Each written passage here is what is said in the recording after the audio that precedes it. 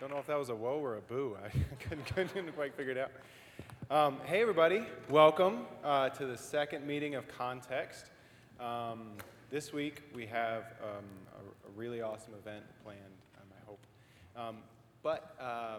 Just thank you all for coming. Last week, we had a great introduction to how to study Scripture in context by James Michael. And we touched on some of the context questions and revelations. It was really awesome. And then on the 27th, we're actually going to have a question and answer with James Michael, which is going to be really cool. But this week, we have a panel discussion with four great leaders in this church. We have Pastor Talbot Davis and our pastor of Congregational Care, Rich Tuttle.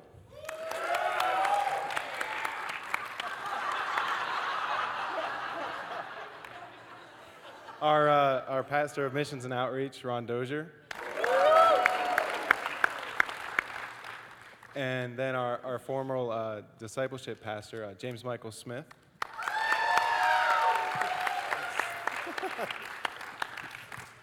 But anyway, this week... Who are you? Sorry. And I'm the discipleship intern, Chris Thayer. Nice to meet you all. But this week, what we're going to be doing is a panel discussion on 2 or 3 topics, depending on our time, since we're running a little bit late. But we're going to be talking about the prosperity gospel, faith and healing, as well as outreach and missions.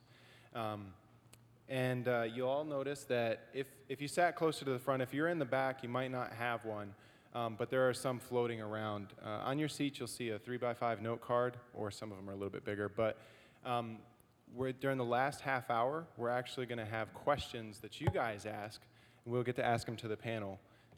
So if you could, if you have any questions during the time that we're talking, feel free to fill them out. And then we'll take a 5-minute break at which you can put them in the baskets, and then I'll take them up and we'll ask it to the panel. But before we get started, let me go ahead and pray real quick. Father, thank you so much for the opportunity to get together and to understand how to study your word. Father, we just pray that you would let your spirit be in this place, Lord, that we would learn that everything that comes out of our mouths and the mouths of the panel would be glorifying and edifying to you, and that we would really see why studying in Scripture and context really matters. All these things we pray in Jesus' name. Amen. Awesome. So the first one we're going to be on is the prosperity gospel. But before we get started with the next slide, could you guys please define what is the prosperity gospel? Who wants to take this one? I would say it's the teaching that if you sow your seed into my ministry, whoever the person talking about it is, then you will get rich. Okay. The greater the seed, the greater the wealth that will return to you. Okay. And if you're not rich, it's because you're not faithful enough or giving enough to that particular ministry. So it's your fault. And I would just add to that it's the belief that it is your covenantal right through Abraham to be blessed and be prosperous. Yeah. So if you name it and claim it, then you'll receive it. It's a lot of speaking things into existence and calling forth wealth in the name of Jesus, things like that you see. Great, thank you very much. I have a quote up here by one of the major proponents of the prosperity gospel, and I'll read it real quick. Seize the opportunity now. Sow a seed gift today, releasing it as an act of faith, knowing that the size of the gift determines the size of your harvest. We know that this isn't just a matter of sending an offering, but it is an act of faith to release the anointing for prosperity to flow over you, and only the anointing can deliver you from debt and poverty. There are also a few verses that go along with that. Some of the main verses that are used I have up here. I'll read a few of them. 2 Corinthians 9:6. Remember this, whoever sows sparingly will also reap sparingly, and whoever sows generously will also reap generously. Galatians 6:7, do not be deceived, God cannot be mocked. A man reaps what he sows. Joshua 1:8. Do not let this book of the law depart from your mouth. Meditate on it day and night so that you may be careful and do everything written in it. Then you will be prosperous and successful. I'll go ahead and skip down to 3 John 2. Dear friend, I pray that you may enjoy good health and that all may go well with you, even as your soul is going along well. Some translations actually read, and that you will prosper in every way. Then there's also Galatians 3:13 through 14, taken with Deuteronomy 28, which kind of touches on what Ron was saying. Christ redeemed us from the curse of the law by becoming a curse for us. For it is written, cursed is everyone who is hung on a tree. He redeemed us in order that the blessing given to Abraham might come to the Gentiles through Christ Jesus, so that by faith we might receive the promise of the Spirit. And then in Deuteronomy 28, kind of going along with that, is that if you fully obey the Lord your God and carefully follow all his commands I give you today, the Lord your God will set you high above the nations of the earth. All these blessings will come upon you and accompany you if you obey the Lord your God.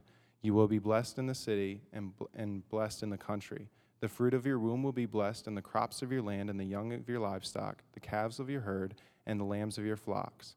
Your basket and your kneading trough will be blessed. And then it goes on to kind of say the same sort of a thing over and over again. What do you guys think about some of these verses that are used as proof texts for the prosperity gospel? And feel free to take them in any order and just kind of what's the context of them.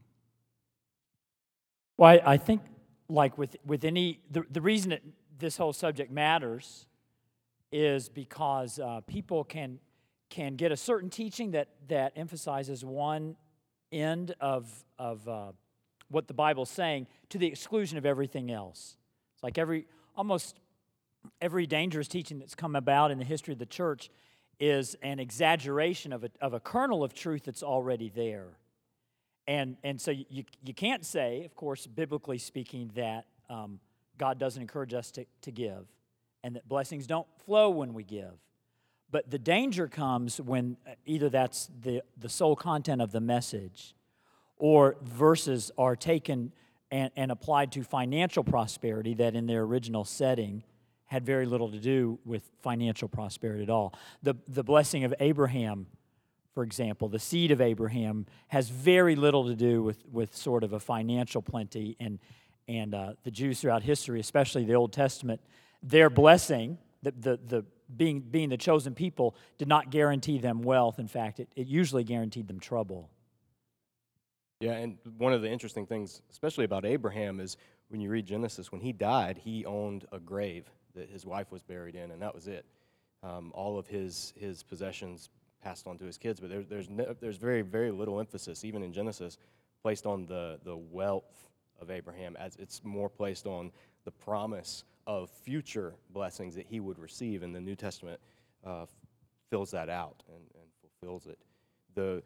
The Old Testament passages, especially as an Old Testament guy, it bugs me because a lot of times people, they don't look at the context that those passages were given in, especially anything in like the Joshua passage, for instance. It says, if you do all the things in the book of this law, how many prosperity preachers really practice all of the things in Leviticus and Deuteronomy? I don't see many of them, growing their sideburns out and not shaving their beard and wearing this has got some polyester blend suits that many of them wear. And Deuteronomy says, or Exodus says, don't wear types of garments of mixed thread. So Staff manual here says don't wear polyester. That's a needed rule.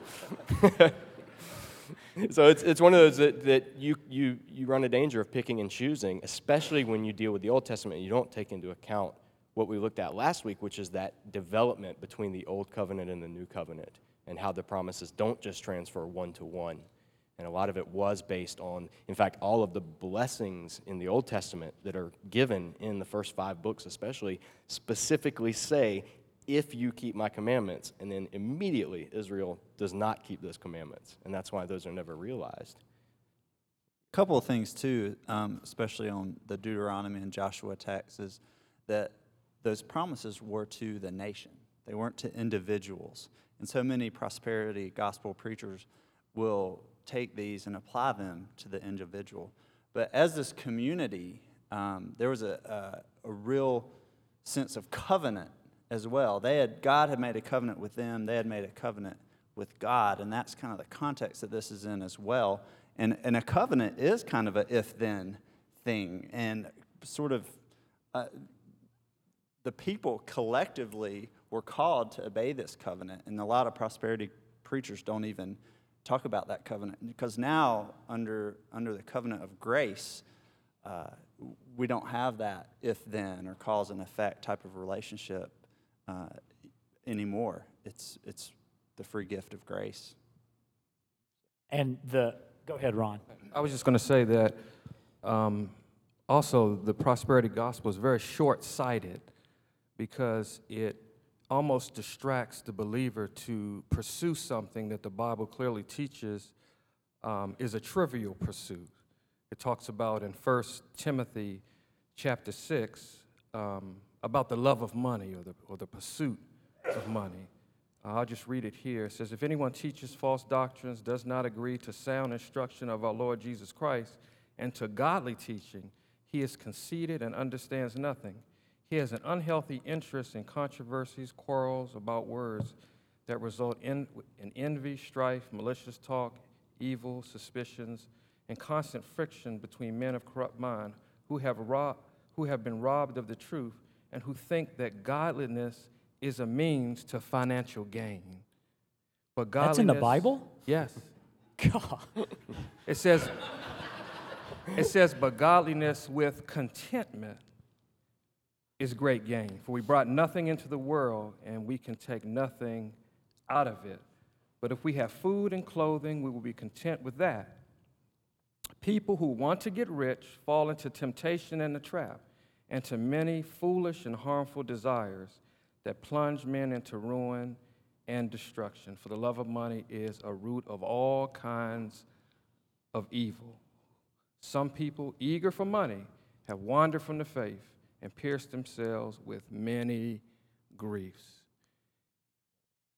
And what people don't talk about is some of the people, the proponents of the prosperity theology or gospel, all you have to do is just kind of live out their experiences and what some of them are dealing with or going through right now. Having pursued all of these things and listening to some of the testimonies now of how family has been shipwrecked, other people's lives has been shipwrecked because they've held up riches as the goal and not necessarily the cultivation or development of their relationship with Christ, which brings a sense of contentment with what God has provided for us. Yeah, well, you can drive 5 miles down the road and see an entire monument to this teaching that's now sitting in ruins. Parts of it sold off for all kinds of things. With Chris had mentioned in an email about back when the Jim Bakker scandal happened, and if you read his biography after he was released from prison, they wrote it was called "I Was Wrong," and I thought that was just a fantastic title. And he goes through and talks about how, yep, that was pretty much all of it was wrong. And it's a shame that it took going to prison and, you know, the financial ruin of so many people and what the damage it did to the church to realize that. But that's absolutely the right lesson from that. How do we hold in contention then this idea of the old covenant, where it seems like, you know, if you guys continue to obey, you will be blessed. If you don't, obviously, which they didn't, and you saw what happened to Israel. How do we hold that in contention with the new covenant now? Are there any similarities? Is it removed? What is kind of the relationship of that? I think, and Methodist people are hesitant to use words like elect and chosen, because that sounds sort of predestinarian, which is what our historically what our Presbyterian friends teach, rather than that we believe in free will. But when you understand that the elect is not elect or chosen for privilege, but elect for service. And so the Jews, again, they are blessed, not so that they might harvest blessings, but that so they might then bless the nations. And in terms of the continuity, when Paul speaks of the elect in either the book of Ephesians or the book of Romans, and we immediately think, oh, he's speaking of the elect individuals. He's speaking of that person, and not that person, but that person, and that person, and not that person. And we think individualistically like that because we're 21st century Americans or Westerners, and we've talked a lot about this in 2010, that the Bible's not written with that mindset. The Bible thinks collectively in terms of groups. So when Paul speaks of the elect, he's speaking of the people of God. And again, being elect is really, it's no great shakes, because you're elected to serve, or you're elected to suffer, or you're elected to die.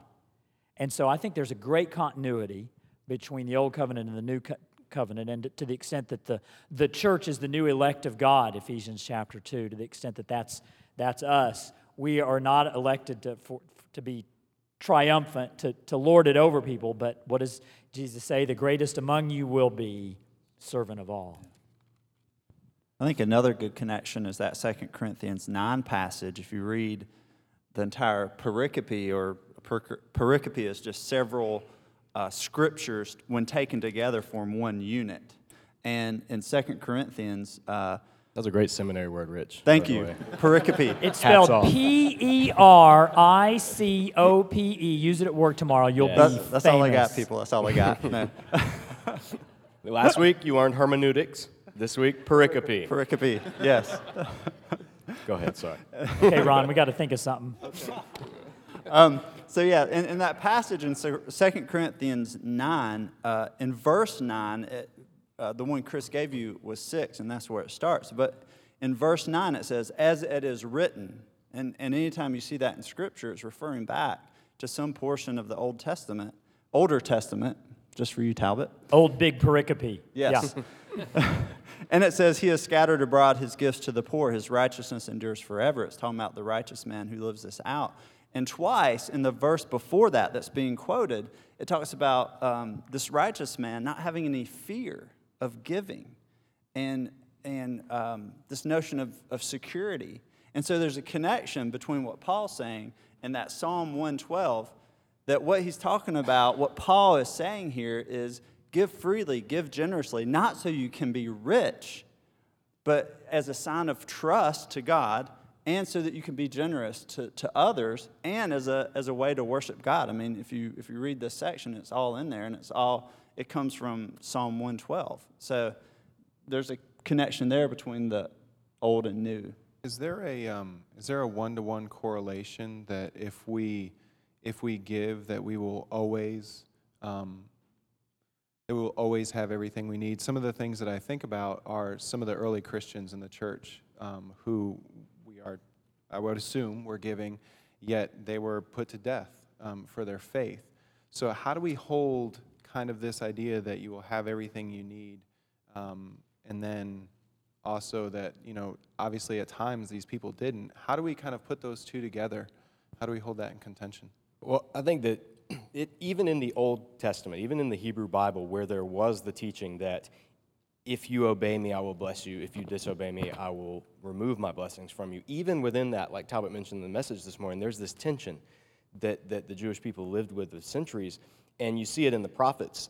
When God would send the prophets to Israel, there was always part of Israel was righteous, the remnant, and then the greater part of Israel was the wicked. And God would send the prophets to speak to the wicked, but the righteous would kind of be in the position of, well, why are we suffering? Why all this bad? And the wicked sometimes would be saying, wait a minute, no, we're giving, we're doing all the right things, we're going through the motions. In times in Israel's history, they would give, they would have all these feasts, all these festivals, they would do lavish sacrifices, but that wasn't the problem. The problem was that they would also do those things for the other gods as well.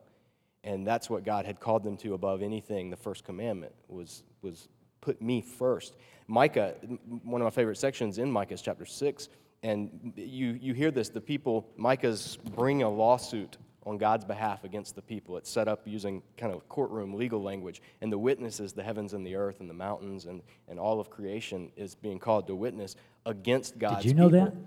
And I didn't know that. it's amazing. It's Old Testament. There's crazy stuff in here. And what you see is the people say in Micah chapter 6, Micah is sarcastically, or God through Micah, is sarcastically voicing the people's complaints against God. And he says, chapter 6, verse 6 of Micah, it says, with what shall I come before the Lord and bow down before the exalted God? Shall I come before him with burnt offerings or with calves a year old? Will the Lord be pleased with thousands of rams or 10,000 rivers of oil? Shall I offer my firstborn for my transgression, the fruit of my body for the sin of my soul? In other words, he's voicing, the people are saying, what do you want, Lord? Do you want us to bring more offerings? Do you want us to bring thousands of rams or 10,000? How about rivers of oil? Now, in our day, a river of oil, especially right now with the Gulf, that's not a good thing at all. But in this time, oil, olive oil, anointing oil, extremely expensive stuff. And he's like, God, how about whole rivers of oil? What do you want, Lord? What will get you to get off our back, bless us like we want to be blessed, give us this prosperity, and not enable us to have to deal with things like famine and war and all of that? That's what they're asking. They're saying, if we give, you're supposed to return it back, right? And God says, famous verse, probably the only verse a lot of people know from Micah, it says, He has showed you, O man, what is good. What does the Lord require of you? To act justly, to love mercy, and to walk humbly with your God. And so even in the Old Covenant, even in the First Testament, it's not about you do this and God will do that. Even in the Old Testament, it's God wants their heart.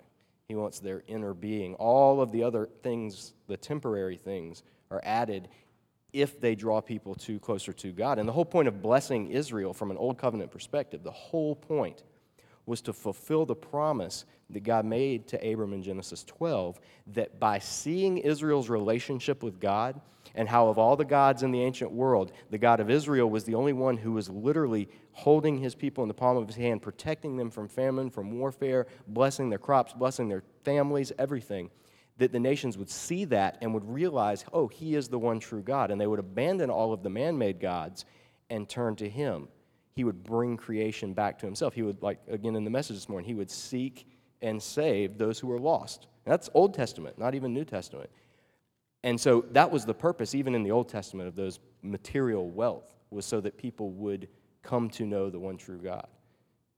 Do you guys think then that it's possible that we flirt with danger then any time that we talk about material wealth related to giving, or is it how should we approach the issue, or what's a good balanced view if you were to kind of sum it all up? I think it's being in harmony with God's design for our life.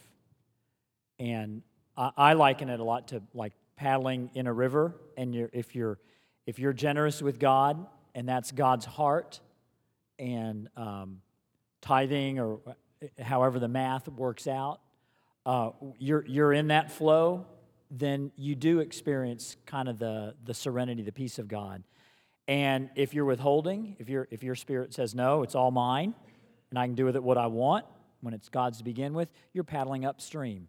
And so you're just sort of out of alignment or out of the blessings. As far as I think it's so much broader than just the financial benefits that we will reap.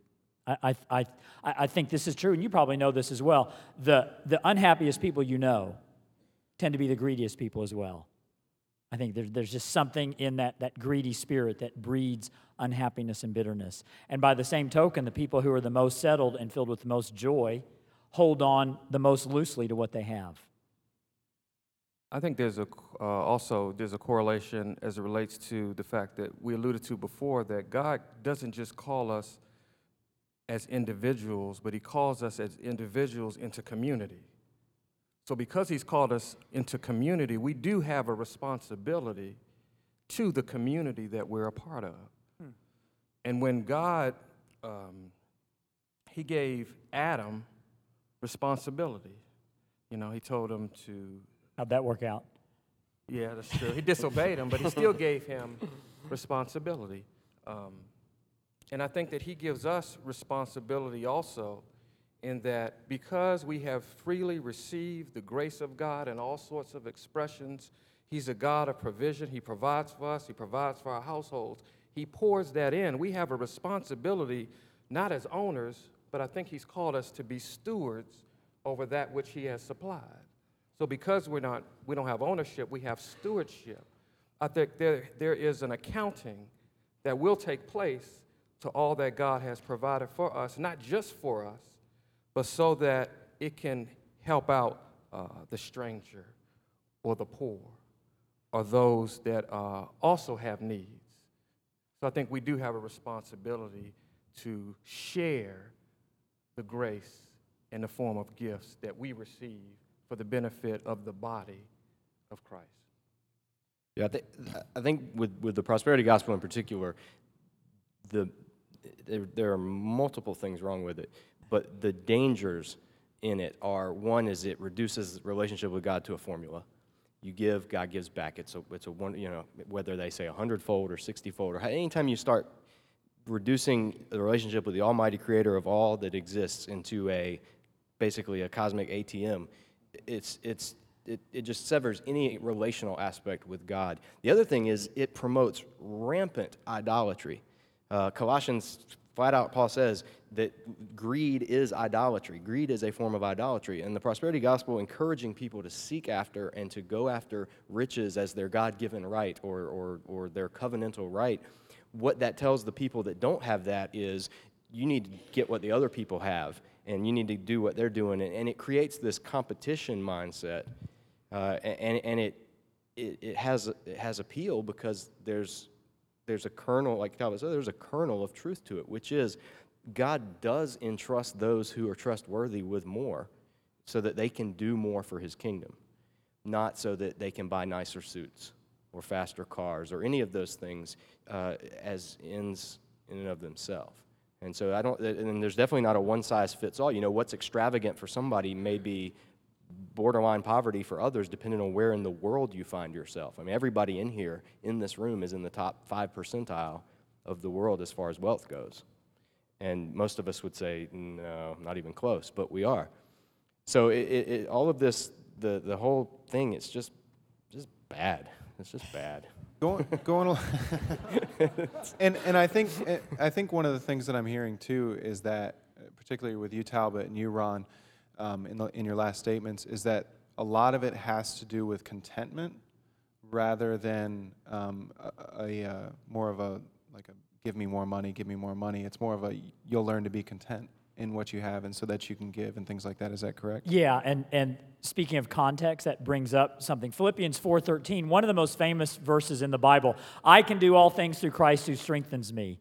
And I have used it this way, and most preachers have used it this way. It's a verse all about ambition. I can do whatever I want in Jesus' name. I can do all things through Christ who strengthens me.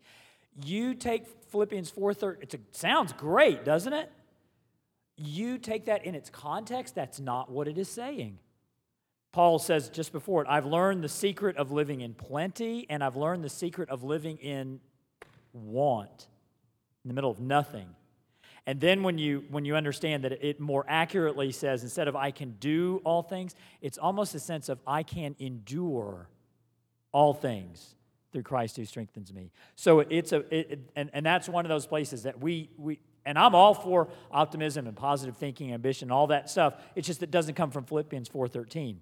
Philippians 4:13 it speaks very much to our level of contentment and our ability to endure whatever comes our way through Christ who strengthens us. And I think one of the reasons that people who are greedy and hoarders and all about pursuing riches are some of the most unhappiest, and people who are generous and who give are some of the happiest people in the world. I think one of the reasons is people who give, and not just with their money, but with their energy, with their time, with their presence, with the resources that God has given them, their spiritual gifts.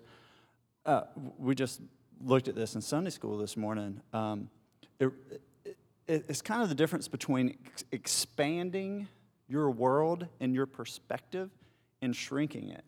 Because if a person's all about getting riches and getting a better car and a better house and wearing the best clothes, it's really shrinking their world, and it becomes all about them, and it becomes selfish. And I think that's why so many people who do that have anxiety and depression, honestly, because it just closes in on them. And then you see people that have very little, giving everything they can out of that very little, and they're the most joyful people, the best people to be around, and it's because the world has expanded and their perspective is greater than just themselves. And I think that's what Jesus calls us to. So just in peeling back the onion another layer, I think that's at the bottom of it too. And that's, I think, a part of what Christ meant by the abundant life. that it's not about us, that it's about going out and blessing others.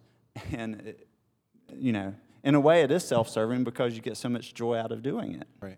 So there's that thing too, which we won't Rich, even speak to. that expanding and shrinking, you got to take that to that new church you're going to and teach that. That's really That's good. Rob Bell. That's I can't. Yeah. well, still. These are great comments, guys. I'm hearing lots of really cool things where we're looking at the entire pericope, our new word, as Rich was saying, of the actual verse where they are. A lot of these seem to get cleared up that way, as well as kind of looking things throughout all of Scripture and kind of understanding the whole story that God's revealing and the ways that things work, and realizing that, there are some people like Paul who obviously had faith and was giving his entire life, who learned to live in want. Those are really, really great points. One Go ahead. last thing I'll say about prosperity teaching. And whenever you see somebody teaching it, or whenever you hear somebody preaching it, just ask yourself this: would the example of faith that they're holding up, would the model of what it means to be a Christian who's walking in the spirit of faith, would that apply to Jesus? If yes, then they're probably preaching something right. If no, then walk away, because Jesus was not wealthy. Jesus died, and his only possession was a robe that soldiers gambled for. It's a very Yeah, nice robe. yeah. That's all he had. Well, it was a good mid-range. It wasn't Armani. It was, Polyester. TJ Maxx, probably. Polyester. John the Baptist made it for him before he was beheaded. So I've heard you guys say a little bit of it, but one of the major reasons we want to do this tonight is because, we can stand up and we can talk about studying Scripture in context, and we can say, this is how we do it, and so on and so forth. But one of the things that I really would like us all to get out of tonight is that it really matters for every believer, and that it's not just some random academic undertaking of, oh, let me get my commentary and my thing, and I'll be super holy by reading the Bible. But that, this stuff actually makes a difference in our daily lives. So we've heard a couple things, but in our last 2 minutes, could you guys just kind of summarize sort of, why is it really important for the prosperity gospel that we understand Scripture in context? I'll just begin. I think it's important to make sure that we're allowing the Word of God to shape our understanding of Him and ourselves and even people. I think the danger of prosperity gospels, again, I said it's very short-sighted because the focus is really on ourselves.